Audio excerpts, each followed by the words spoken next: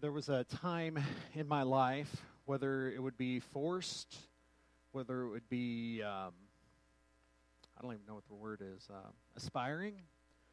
Um, but there was a time in my life when playing the piano was really important. Actually, a few different times in my life. And they all had different reasons and different seasons and different purposes. My parents made me take piano lessons when I was 5 years old. God bless Mrs. Halamichek. That was my first piano teacher. Yes, her name was Halamichek. I don't have any idea how to spell that either. So that was almost 40 years ago now. Then that was about 5 or 6 years of my life, and most of them were in forced submission to such a skill. And I can still vaguely play one of the very last songs I ever learned taking piano lessons as a kid. Then, by God's blessing in my life, in 6th grade, my hometown of Truth or Consequences, New Mexico, no longer had a piano teacher. I was praising Jesus. And for the next 6 years of my life, I still was involved in music. I was Greg, the trumpet player. And then I went to college. And the college had this value that my parents once held. I had to learn to play the piano because I was majoring in music. But I got really tired of playing the trumpet, so I switched to voice. And they, again, imposed, that's the word I was looking for, imposed a value upon me that I was to be a performer. And had no interest in performing solo. And Zach's going, why not? Right? This is the best thing ever, because Zach has a big voice. No, my goal was always to blend into the choir. The problem was, once upon a time, I had a lot of blonde hair. It's true. And it blended in with nothing. You could tell I was always there. And I was loud. I know, that's shocking too, right? So anyway, I went and I got these piano skills enhanced, learned to use them a little bit differently, and also picked up a guitar for the first time, and I learned how to sing, and I quit playing trumpet because I got tired of kissing a piece of metal 8 hours a day. So then I got involved in ministry, and that was really where I picked up guitar, and it became a very useful friend to me. And I actually became a much better piano player because really what you just saw me doing right then was I was playing guitar on the piano. I was just doing this. People go, that was amazing. I was like, it's smoke and mirrors. It's what it is. But I also became a music teacher where the value of playing the piano took on a whole different purpose. And all of a sudden, I was thankful my parents battled me, and yes, I used the word battled me in taking piano lessons when I was a child, because all of a sudden that tool became useful to my livelihood because I could do that. And also it got me through seminary because I was teaching. Allison and I were first married. I taught music for 9 years, and it paid our wages. Well, then I got this job. And occasionally I'll play the piano, and occasionally I'll play the trumpet, and occasionally I'll sing. But most of the time I'm not doing any of those things. It does not mean I don't value those tools anymore. That's one of the reasons I played those couple of songs. Those are a couple of my favorite songs, and you probably notice I fumbled on the chords a little bit because that value has taken a back seat in my life over the last several years, and I'm not as practiced as I once was. Here's the thing, is that our values show who we are and what we've been involved with and who we are moving into the future. And I'll always have some of those skills that are results of things that I've valued for different reasons in my life. Like I said, when I was a kid, I didn't really value taking piano lessons. My parents did because they paid for them. And I ended up putting a timer on my microwave, and 30 minutes I'd peek around the corner into the kitchen to see where that is usually like at 18 minutes left when I was supposed to practice and things like that. But all along the way, those tools have helped me, and I've valued them differently in every season. And see, in ministry, as a church family, individually, whatever that may be, we also have values, things that we find to be important. And I think if we're honest with ourselves, and if we're honest with each other, those things shift through the years.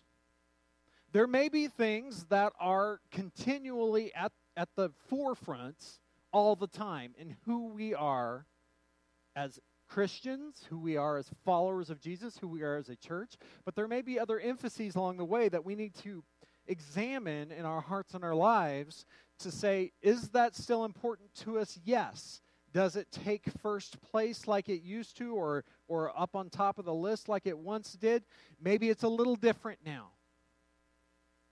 So over the last now 2 years, I know it's been a long process, and some of you are going, yeah, it's been 2 years. I don't even know why you started in the first place. But for the last couple of years, we've been looking at our values, we've been looking at our mission statement, we've been looking at who we are as a church and how it looks moving into the future and how we want to impact the community of Pueblo with the gospel of Jesus Christ. And all along the way, we've had all kinds of different people involved in this process, and we've taken it to the church family, and we've talked about those things, and we've tweaked them, and we brought them back together. And over this Sunday, and maybe in a couple of weeks, depending on how far I get, because I decided to sing a song at the start today. It took a little longer. Or 2 songs, maybe.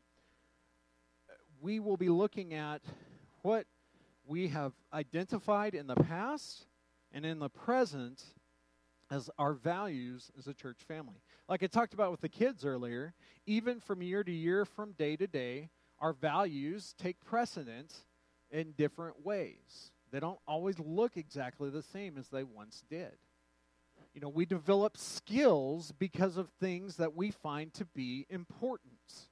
I used to be a lot better at working on cars than I am now for a lot of reasons. One of them was I had old, worn-out cars for a long time. Not that I don't now. We do have a newer vehicle now, but actually 3 out of 4 vehicles I own qualify as old and worn out. But I'm not as good at it as I used to be because it's not as great a need. And also, there's a lot of computers on these modern things. And, good to find the gas tank sometimes, right? I'm not as good at some things as I once was. And I think that you could probably say the same thing about different things in your life. Maybe a job that you had for a season in your life that by necessity you got to be good at. You learned a lot of things about it, but you haven't thought about that in years, maybe even decades. And so if I brought up a conversation with you and say, hey, I know you used to do this for a living, and you stare at me because that was 30 years ago.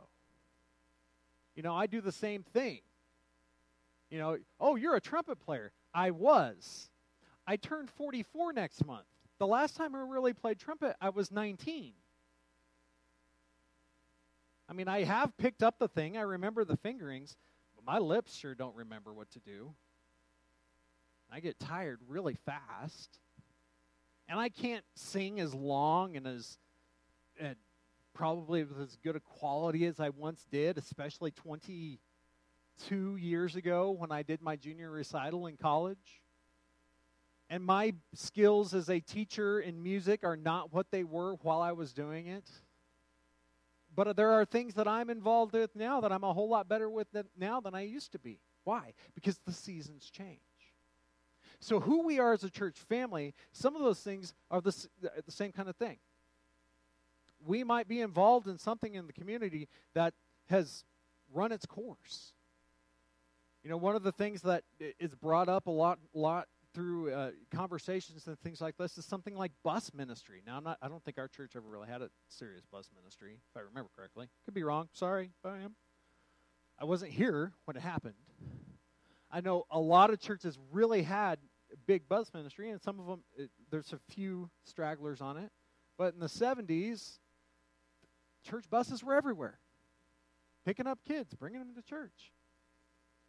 Well, now you have to have a legal waiver, and you have to have special insurance, and you have to maintain all the vehicles, and get this list going on. That season didn't change. And people are far less likely to just stick their kid on a bus and send them away, which has its good points and its bad points. But our seasons of ministry change. That was a really popular thing in the Southern Baptist Convention once upon a time. Not so much anymore. And there are all kinds of different things that we can think about with that. But one of the things we have to come to terms with is that today's world is just a little bit different than yesterday's.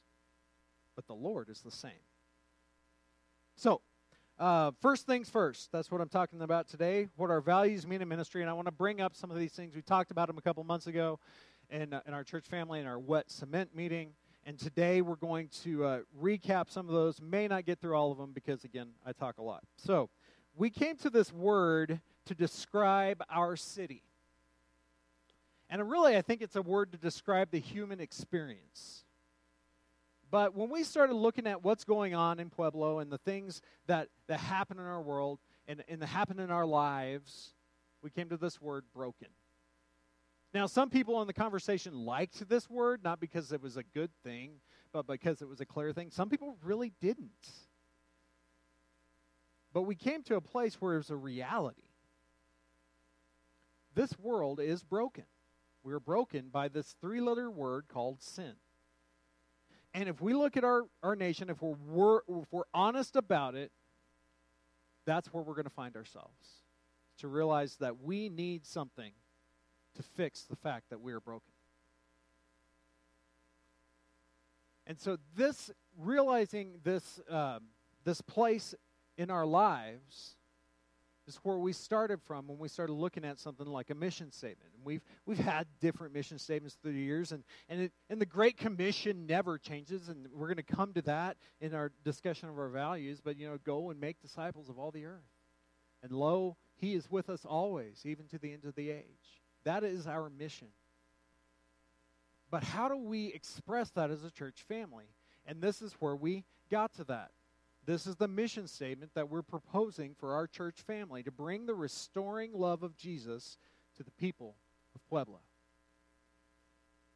If you think about whatever church, and I'm not in the competition business, and I never have been, but if you think about how many people in our community are sitting where you are right now, in effect, in a church facility, we have approximately 150 to 200,000 people in the county of Pueblo.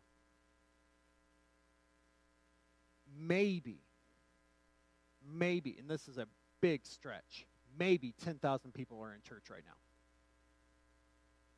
Now do that math in your head. We got some work to do, right? I don't want to do that math in my head, but it's not a big number. There is a call on our lives to do just this, to bring the restoring love of Jesus to our community. And we came to that place because of the healing that has come to those who are a part of our church family in the ministry that we have as Aberdeen. So many of us have been in places where we are utterly broken. And one of the statements made, and it's by somebody in this room, I'm not going to say who it was, but many of you know who it was, is that you loved me back to life. Friends, that's what we're here to do, is to share the love of Jesus that brings life and life more abundantly. And as a part of that, we have all these values along the way. What are values? They are the things that are at the core of who we are. Who we are individually, who we are as a church, who we are as a community. But these are the things that when all the melee is happening, that bring us back to why we're here. They are the reason we do what we do. And one of the things, and I praise the Lord for this, that you're going to see in our church family, is that we are Bible focused. Not perspective focused. It's the scriptures. And we start, and I'm going to hit a lot of different scriptures along the way. I have them up on the screen, but I like to, have this paper thing in front of me to know what's going on, although I'm going to use both today, just so you know. But there are some verses that we can use, and you'll see them, if you can see that well, down at the bottom of the screen. But I'll tell you what they are too. Psalm 119, verse 105. Your word is a lamp to my feet and a light to my path. The very core of who we are as a church is to realize that the Bible, the Word of God, is our light. That He is the one that illuminates each step ahead of us. But we also believe some things about the Bible. There it is. I can't put it on the screen there. We also believe some things about the Bible. 2 Timothy chapter 3, verses 16 and 17 says, all Scripture is breathed out by God and profitable for teaching, for reproof, for correction, and for training in righteousness, that the man of God may be complete, equipped for every good work. One of my challenges, and it's not something that I come back to every time, sometimes it's getting caught up in rules, but one of the challenges I put before myself is, what does the Bible say about that? Or something like that. And what we believe about the Bible matters. The Bible is true. It's profitable for teaching. It's breathed out for God. It's good for correction. It's good for training. It guides us in who we are so that we can complete what God wants us to do. And that has been a core value of our church family for as long as I can remember. We did a values thing about 10 years ago, and this was number one as well, being Bible focused. So we are going to return to the Word of God. And that's one of the reasons I don't get fancy with things. And this morning, or yesterday and this morning both, they were like, oh, well, this song, Man of Sorrows, was the song that kept popping up that we sang earlier. Well, that's going to go great into the Gospel of Mark. And I said, well, I'm not going to be in the Gospel of Mark tomorrow. What? Somebody even asked, is it a new year? Not quite. But we come back to the Word of God. That's one of the reasons I churn through books of the Bible. And some of you go, man, we're still in the Gospel of Mark. Yeah, I like to throw a curveball every once in a while. But it still comes back to the Word of God. The second one, this is more of an aspiring value. This isn't something that we are great at, but it's something that we want to be better at.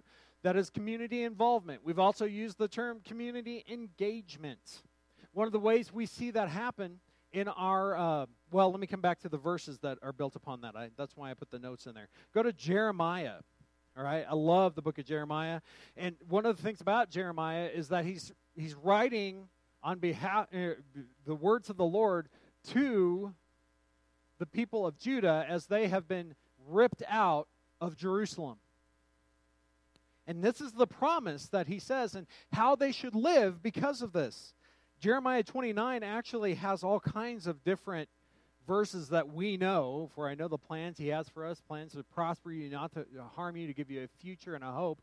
This actually comes before that. That's verse 11. This is verse 4. Thus says the Lord of hosts, the God of Israel, to all the exiles whom I have sent into exile from Jerusalem to Babylon. Build houses and live in them. Plant gardens and eat their produce. Take wives and have sons and daughters. Take wives for your sons and give your daughters in marriage, that they may bear sons and daughters. Multiply there and do not decrease. But seek the welfare of the city where I have sent you into exile, and pray to the Lord on its behalf, for in its welfare you will find your welfare. Jeremiah 29 deals with this throughout, okay? But basically what God is telling the children of Judah at that place is, yeah, you're going to be in Babylon for a while. Do my work while you're there. Friends, we are strangers and aliens in this world if we belong to Jesus Christ as our Savior, if He is our Lord. But guess what? We're going to be here for a while. Let's give our lives in blessing Jesus through community ministry. That's expressed in different ways. We open our buildings to several different groups along the way. Most recently, it's been the Children's Corral, which they're going to be here in their summer stuff. But we've also opened it for community groups like the Aberdeen neighborhood groups. There's a couple of different of those. And we try to be welcoming to our community. But our facility isn't it. It's not the end all. I tell people I'm pastor of our church, of Aberdeen, and they go, well, where's that? It's over by the football stadium. Oh, it's that cute church. Yes. It's that cute church. And if you just came inside, you'd know how adorable we are. Here's the deal, is that we are called to go into the city. To live our lives as a blessing to the Lord. To be engaged with our community. Third one is one that we've shifted back and forth in what we call it. A few weeks ago, we called this serving the church or serving church members. We just saw that was kind of community club sound, country club sounding. That we're just here to serve each other. And we're here to do what each other tells us to do. No, that's not what this is about. This picture is that we are to minister to one another. That's our third value. Ministry to one another. And that's actually something that's carried over from our previous set of values. And Ephesians chapter 4 is where we see that. He gave the apostles and prophets, the evangelists and shepherds and teachers to equip the saints for the work of ministry, for building up the body of Christ. And I left the comma there on purpose because we're actually going to come back to that. Ministry to one another means that we are here to live out John 13, when Jesus said, "You will know us, they will know you by your love for one another." We're to live out service and ministry to one another. There are a lot of people in great need in our church. There's a lot of people in great need in our city, around us, in our neighborhood. We look for ways to meet those needs. It's not about just coming to get what we want out of a place. It's about putting something into a place, into the body of Christ. So ministry to one another. This is the core of the Christian faith, this next value. That is disciple making. How do we do that? Well, Matthew 28 is something that I've mentioned already. We go, and as we are going and we continually go, we make disciples. Well, what does that look like? I put the comma on Ephesians 4 because we're going to come back to it. Verses 13 through 16. Until we all attain to the unity of the faith and of the knowledge of the Son of God, to mature manhood, to the measure of the stature of the fullness of Christ, so that we may no longer be children, tossed to and fro by the waves, and carried about by every wind of doctrine, by human cunning, by craftiness and deceitful schemes.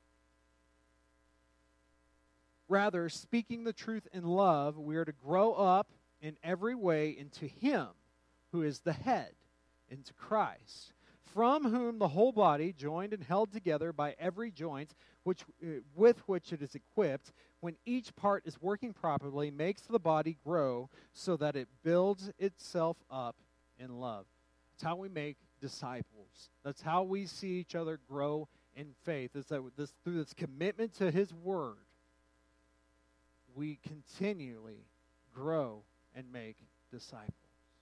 We tell people about what God has done in our lives. It was really encouraging. Last week, Adam and Susie were here talking about their work in ministry, but one of the things that Adam talked about in the young adult class and brought up a little bit in their presentation during the worship service was how they evangelize and how they tell others about Christ in Kenya, and having a chance to learn different tools. Disciple making means that we are constantly learning the Word of God and how we can tell others about what God has done for us. Evangelism is a big part of that. That is proclaiming the good news of Jesus Christ. And it's something that we have to be intentional about. Otherwise, it ends up coming back into, I'm here for me.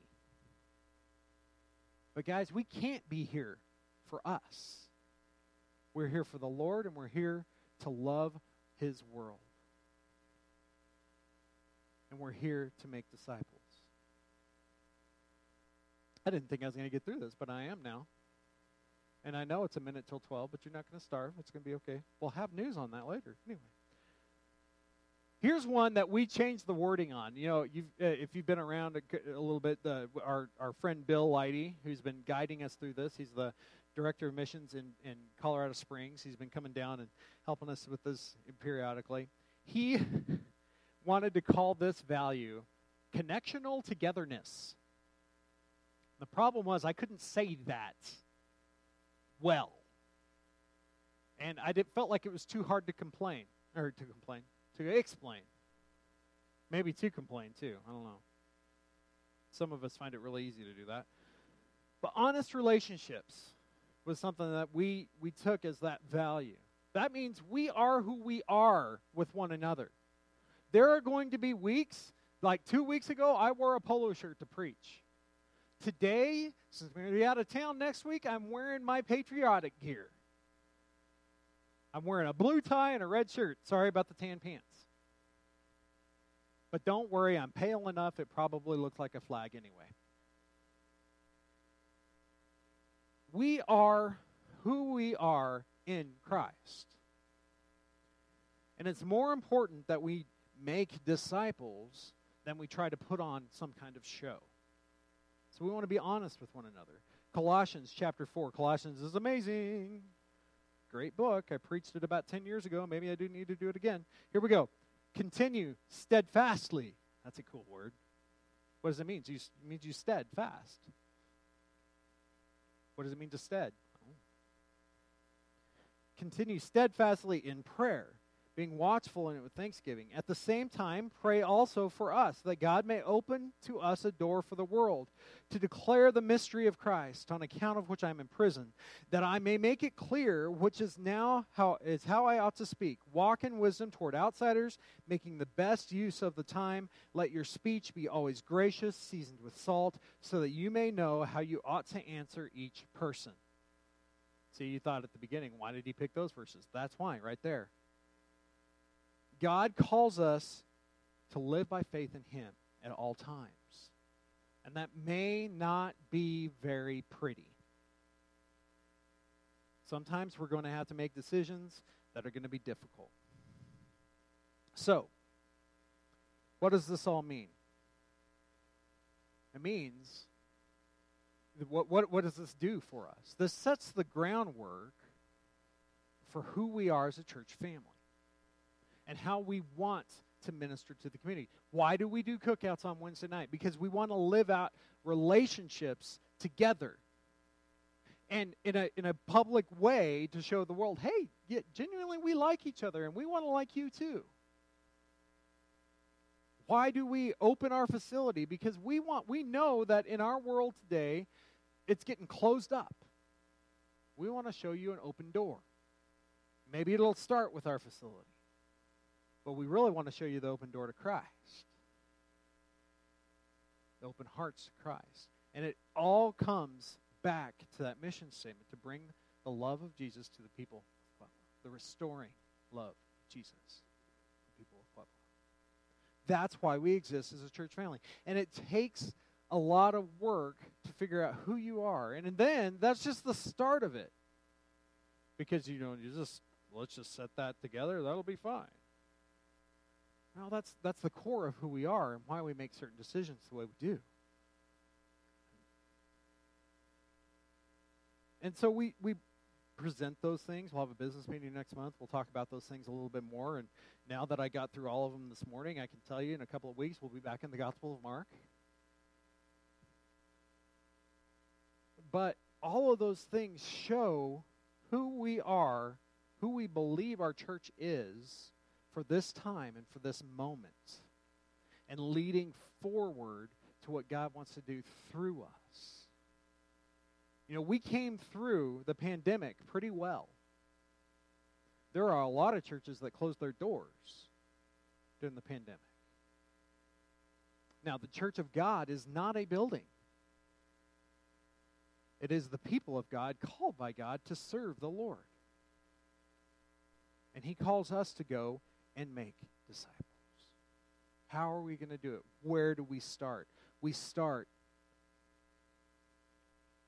with knowing the Word of God. We start with being honest with each other and who we are. We start with an intentionality of engaging our community with the good news of Jesus Christ. We start by ministering to one another together and then into our community. See, all these things overlap with each other. Why is this important? Because it draws us back to our purpose, and that is to make disciples. To tell one another, tell the world what Jesus, how God loves them, what Jesus has done for them. And I am so encouraged by so many of you who've stood fast, that's what it is, stand fast. Stood strong in faithfulness to the Lord. It hadn't been easy. And God never said it was going to be easy. But we're not here for ourselves. We're here to bless Him. We're here to bless His world. And in the process, guess what we receive? We spill our water. We receive a blessing in Him. God is good. And my prayer is that these values define who we are now and lead us forward into blessing His world in the days ahead that so desperately need Him. So desperately our community needs the Lord. Thank you for your faithfulness to Christ. And let's keep going together. Let's pray. Father, you're good. And even as we spill some water here, you're the same yesterday, today, and forever. I pray, God, that as we set our hearts and our minds on you, that we cling to you, realizing that we cannot do this by ourselves. But you call us together as the body of Christ, as your church, to bless your world. Help us to bring your restoring love to the people of this community and to the world around us. As we have our time of response now, I pray that it would be a time where we pray for one another, we pray for our city, that we will bless you to grow in your grace and your mercy. In Jesus' name, amen. Let's stand.